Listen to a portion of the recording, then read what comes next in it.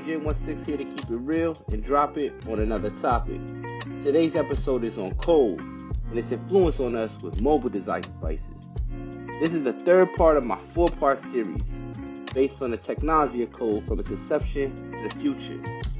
Check in every Thursday for new episodes where I'll be breaking down different topics across a variety of different areas. So, without further ado, let's get started.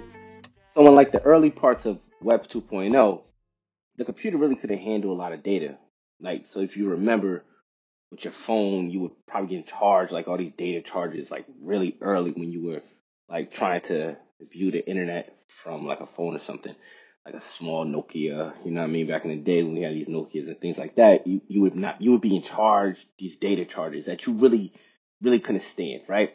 So for best standards of the web, in these standards as developers we follow just to make sure our sites are being optimized the best way possible.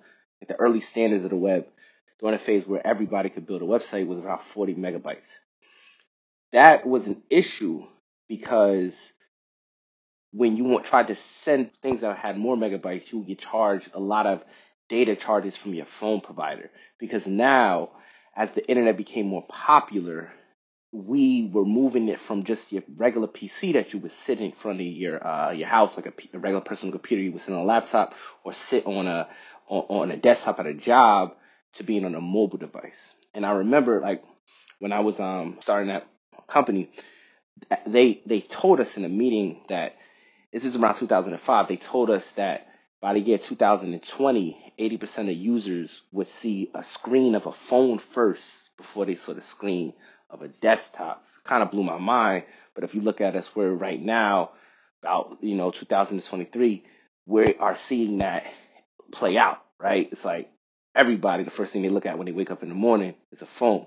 It's the phone is everybody's best friend, right? That's the thing that's never leaving you. So the internet had to get better optimized for the phone, because the phone was the one that was the device that was charging you so much money based off bandwidth.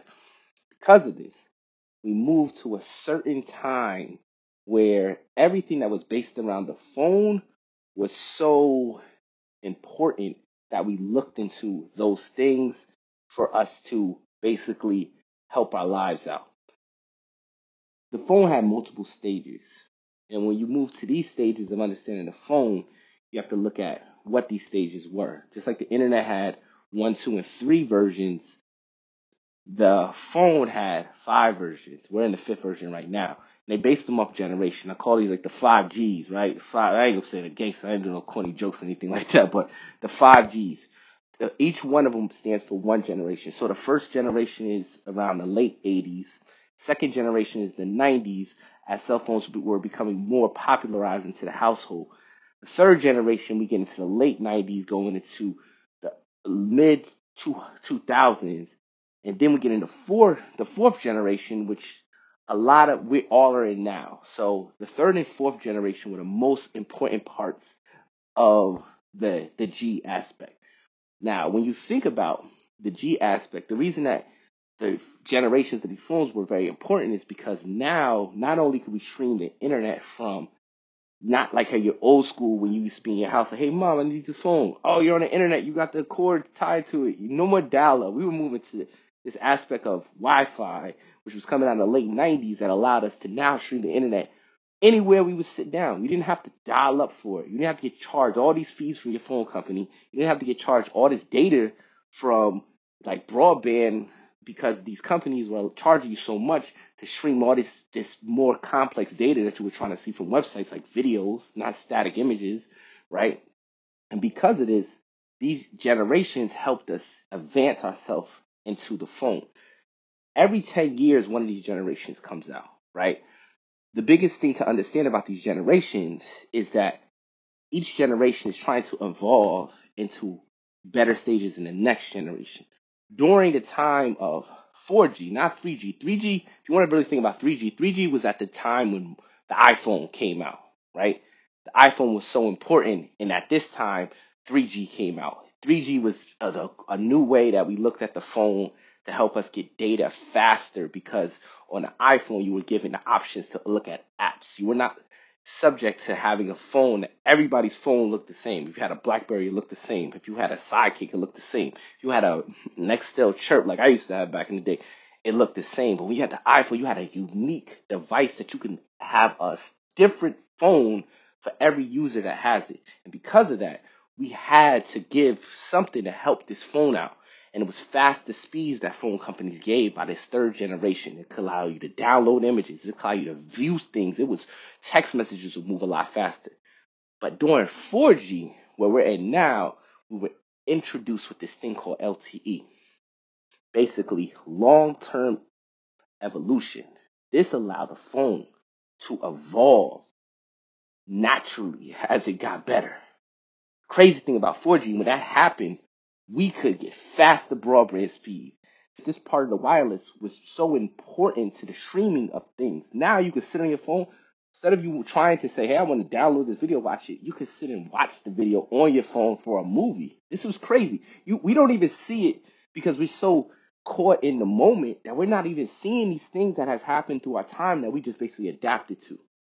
Now, as we move from 4G, we move to the stage where we're moving to. Just like the internet was going from 2.0 to 3.0, as we're sitting all in 2.0, the phone is moving from 4G to 5G. Now, why is 5G so dope? 5G is the equivalent to like the third generation of the web. 5G works with IoT devices. IoT basically stands for Internet of Things. IoT is every device you use in your life at this present moment.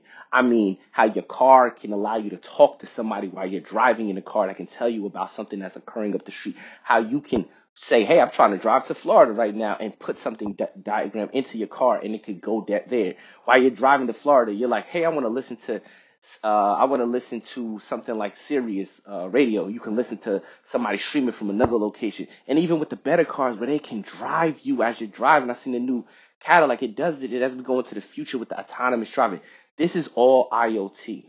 This is all the internet that we use that we don't even know we're using. Every time you go to a supermarket and you self-checkout, IoT. Every time you're in a room and the lights get dim based off the temperature of the room. Every time your fridge can tell you something, IoT. Any internet device you talk to that is giving you a result back is IoT. And we need 5G to allow that to happen so fast, faster than you can ever think of. In order for us to have it, we have to have multiple 5G towers. Always keep in mind, in order for technology to evolve, you have to have technology in place for that thing to evolve. So you cannot have 5G without towers that have 5G. The reason China is so ahead of it is they're building so many of these towers that have 5G capability. Whereas us in America, we're starting to build a lot of these through our phone company providers like Verizon and T-Mobile and places like that. But overall, in order for this stuff to work, you need this 5G aspect of it. The reason now, as we get farther past 5G, there's also a location that all this data that we're compiling has to sit. This data sits in this thing that we quote unquote call the cloud. Now, if you have an iPhone, you know iCloud, you know Google Cloud. Everybody thinks of the cloud. And for most people, they don't understand what the cloud is. They're just saying, I'm in the cloud. I got something in here in the cloud. The concept, I believe, is like people think my information is sitting in a location and I don't know where the location is. And for us to understand it, we have to tell something that people can see a symbol and it's in the sky, so it's a cloud. If I could just break down what the cloud is so you can just have a full understanding of it, so now as you go farther in life, you can be like, yo, I know what that is. So when people just say it to you, it's not just like some crazy analogy and you don't know what people are talking about. All the cloud basically is like servers that can be just accessed all over the internet. They have had servers prior, right? We have GoDaddy, we have Bluehost, all these companies that have servers on it. But with the cloud, you have a series of servers that are connected, basically like in server farms. This is so dope because these data centers allow for software and database to run super fast on these servers. When those servers get overwhelmed with data because a lot of traffic comes in, if you think like there's been times in the future where somebody like Hov would say, yo, I'm dropping an album everybody go get it. And then the album drops and the website shuts down. It's because too much traffic was coming. You needed a way to slow that traffic down because everybody was going to it at once. The way you slowed it down is that you could turn off one location of the server and it can transfer that information to another server so that it doesn't have super amount of bandwidth that's closed. That's basically allowing that server to shut down and the other server will take up the extra bandwidth that is needed. Another thing, it's like it allows you to have updates that are like basically automatic. The servers know when to turn off, when to turn on, and also it's really cheap to do this, and it's way more efficient across security levels, lots of different aspects. These cloud, which is concepts of having like big mass server farms, was like the change of the game when it came to how the data was held. Reason data is important is because you can always have the information, but you still need the data to access that information. You think, right? You have Yelp. Yelp looks a certain way when you go it. But if you're in a town like Kansas City and you want to go look for the best barbecue in the town, how is it going to know where to find a barbecue? You need to have data there. The data pulls the barbecue that's in that town and you see it. That data is sitting at a location in big firms. There's so many data from so many information. And how do we know that this data is super important? Is because this data is everything when you go on the website, they actually give them. So that's how data becomes so important into the aspect of the things we're doing. As we move farther with this data, we understand that most people that were using this data were tied into an aspect of like understanding how this data could be used in the most ethical way. And in the beginning stages, it wasn't used in the most ethical way, right? You had a person like Google, right? Google is so important to this aspect of it because Google was the first search engine that was allowing people to, like I said before, it was allowing people to be able to have search engine information tied to the importance of the category that they were searching. It changed the game when it came to searching. It basically knocked Yahoo out. But as we started going farther into this aspect of Google, Google whole mentality was not to be evil, but they were capturing data from all the users that were using data, right? As these users were using data, it was capturing this data and storing it. What Google realized at this time was every time a user got off Google, they would go to another location.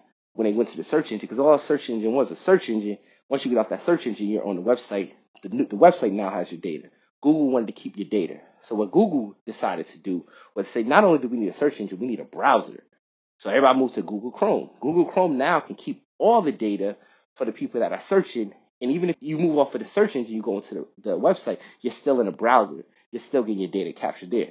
But what Google realized is, hey, there's still other ways that we need to capture data because everybody's not using a browser anymore. So what Google decided to do was create a phone. They use the term Android, but at the end of the day, it's Google. Google controls Android. So you have two choices. You have iPhone, you have Android. Google controls that side of it. Then Google said, hey, people need mail. Let's store the data from that. Oh, people need to find direction. Let's store the data from that. Oh, people need to talk to devices to help them out. Let's store the data from that.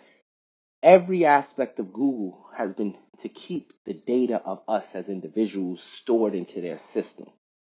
I'm not trying to say I'm just giving you facts behind it. You make decisions on your own, right? I'm not trying to scare anybody. Tied into that, we have Apple. Apple is on the other side of it, another head honcho in the game. Apple's important because Apple was the first device that, if you understand about Steve Jobs was fired from Apple, came back to Apple. Dope thing about Apple is strictly end to end. You start with Apple, you end with Apple. I was saying before, you have it. You can ask somebody, "Hey, can I use your phone?" They choose a device that is basically allowing you to read the phone. That device that you're trying to tie to, like a lightning cable, that's an Apple device. The more and more we think of these devices, the more and more we understand that Apple, Google have been tied into keeping our information for such a long time. Prior to that situation, we have companies like Adobe who was allowing us to have use video that we could view. But because there at that time, the stream video was so hard for the computer to basically compile and give to us, you had to have a device to look at the video. And this is the early stages of you'd have to download Adobe Flash. to watch a video. The only problem is, because of that, Adobe Flash and Apple had a dispute about, it probably was about money, like most companies have disputes about. And Apple said if you wanted to watch a video, you couldn't watch the video if you had an Apple device. So if you remember having an Apple device, you try to watch the video that was there and they still were using Adobe Flash, you couldn't watch the video. We don't remember it as much because another thing in the progression of the web happened again. So there's so many progressions of the web, but all of these things allow the web to come together. So you have a progression of the G's, right? You have a progression of 5G, 4G, 3G, rest of those G's that help you have better Wi-Fi service. The web, right? Web 1, 2, and 3. And you have a progression of how you write markup language so people can see it. And that went from 1, 2, 3, 4, 5. When HTML, which is hypertext markup language, started, it was strictly for Web 1.0. Hypertext markup language, HTML, is front-end language that the computer can read that can allow us to visually see things. That started in Internet 1.0. As it got to Internet 3.0, hypertext markup language, or HTML, was allowing us to see video. HTML5, which came out during Internet 2.0, late Internet 2.0, allowed us now to see video. That changed the game because now every aspect we wanted to watch on our phone can be watched through HTML5. It was a game changer. You can stream that information from a server into your phone based off of HTML5. That is why you can see this stuff. Always remember that. JavaScript, HTML5 allowed for that to happen. We keep going into the aspects of the world and how things change and adapted to it. A lot of the stuff that we use now can only be basically understood because of the technology that allows us to have this information. The technology is what you as a consumer uses to help you move around and do things. The software is what is on a computer that allows you to do it. But the language is for what that allows it to happen. And if you're listening to this podcast and you are a person that is trying to get into development, this is probably where you're going to really want to understand, like, okay, now I can understand how the languages work. Popularization of languages becomes the thing everybody runs to. So right now we have issues with security. We have issues with people trying to work in the cloud, so you need data engineers. You have issues with people trying to build applications like mobile apps that are on phones. Always keep in mind there's two types of applications. There's web applications on your desktop. There's mobile applications that's on your phone. They need to be developed in two different ways. And you have people that are just trying to strictly just get into code and don't know what the hell they're looking for.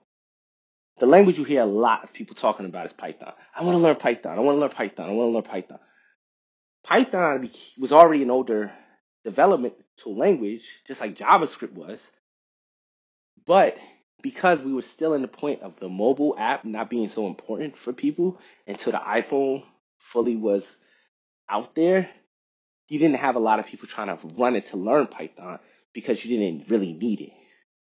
When the mobile app came through, Python and JavaScript became so important web-based programming languages, right, for this. The reason Python was so important is because it allowed you to collect data for statistical analysis of that data. For the front-end people, it allowed us to use that data and create visualization. So your data could be pulled in from the front end and you could read it. So if you were looking at something like a graph, you could say, all these people like this certain thing in this area, and you can make the visualization of that data. And also, it allows you to write algorithms for AI. So basically, algorithms that can help the computer understand machine learning. And as we get more into machine learning, you understand why that was so important to the aspect of a lot of things. Machine learning, aka artificial intelligence, aka AI, really flipped the whole aspect of coding on its head and really changed the game, which in return changed how we interacted with technology. And this is where I'm going to leave you until our next conversation, which in return will be our last conversation on code. I really hope you enjoyed this high-level view of code, and through it, you gain knowledge in areas that you have never had an understanding of, or that you just wanted to refresh on. So until next time, keep in mind, time is of the essence. The only thing you can't get back in life is time. So until next time, get wealthy, stay healthy, and enjoy your own personal blissfulness.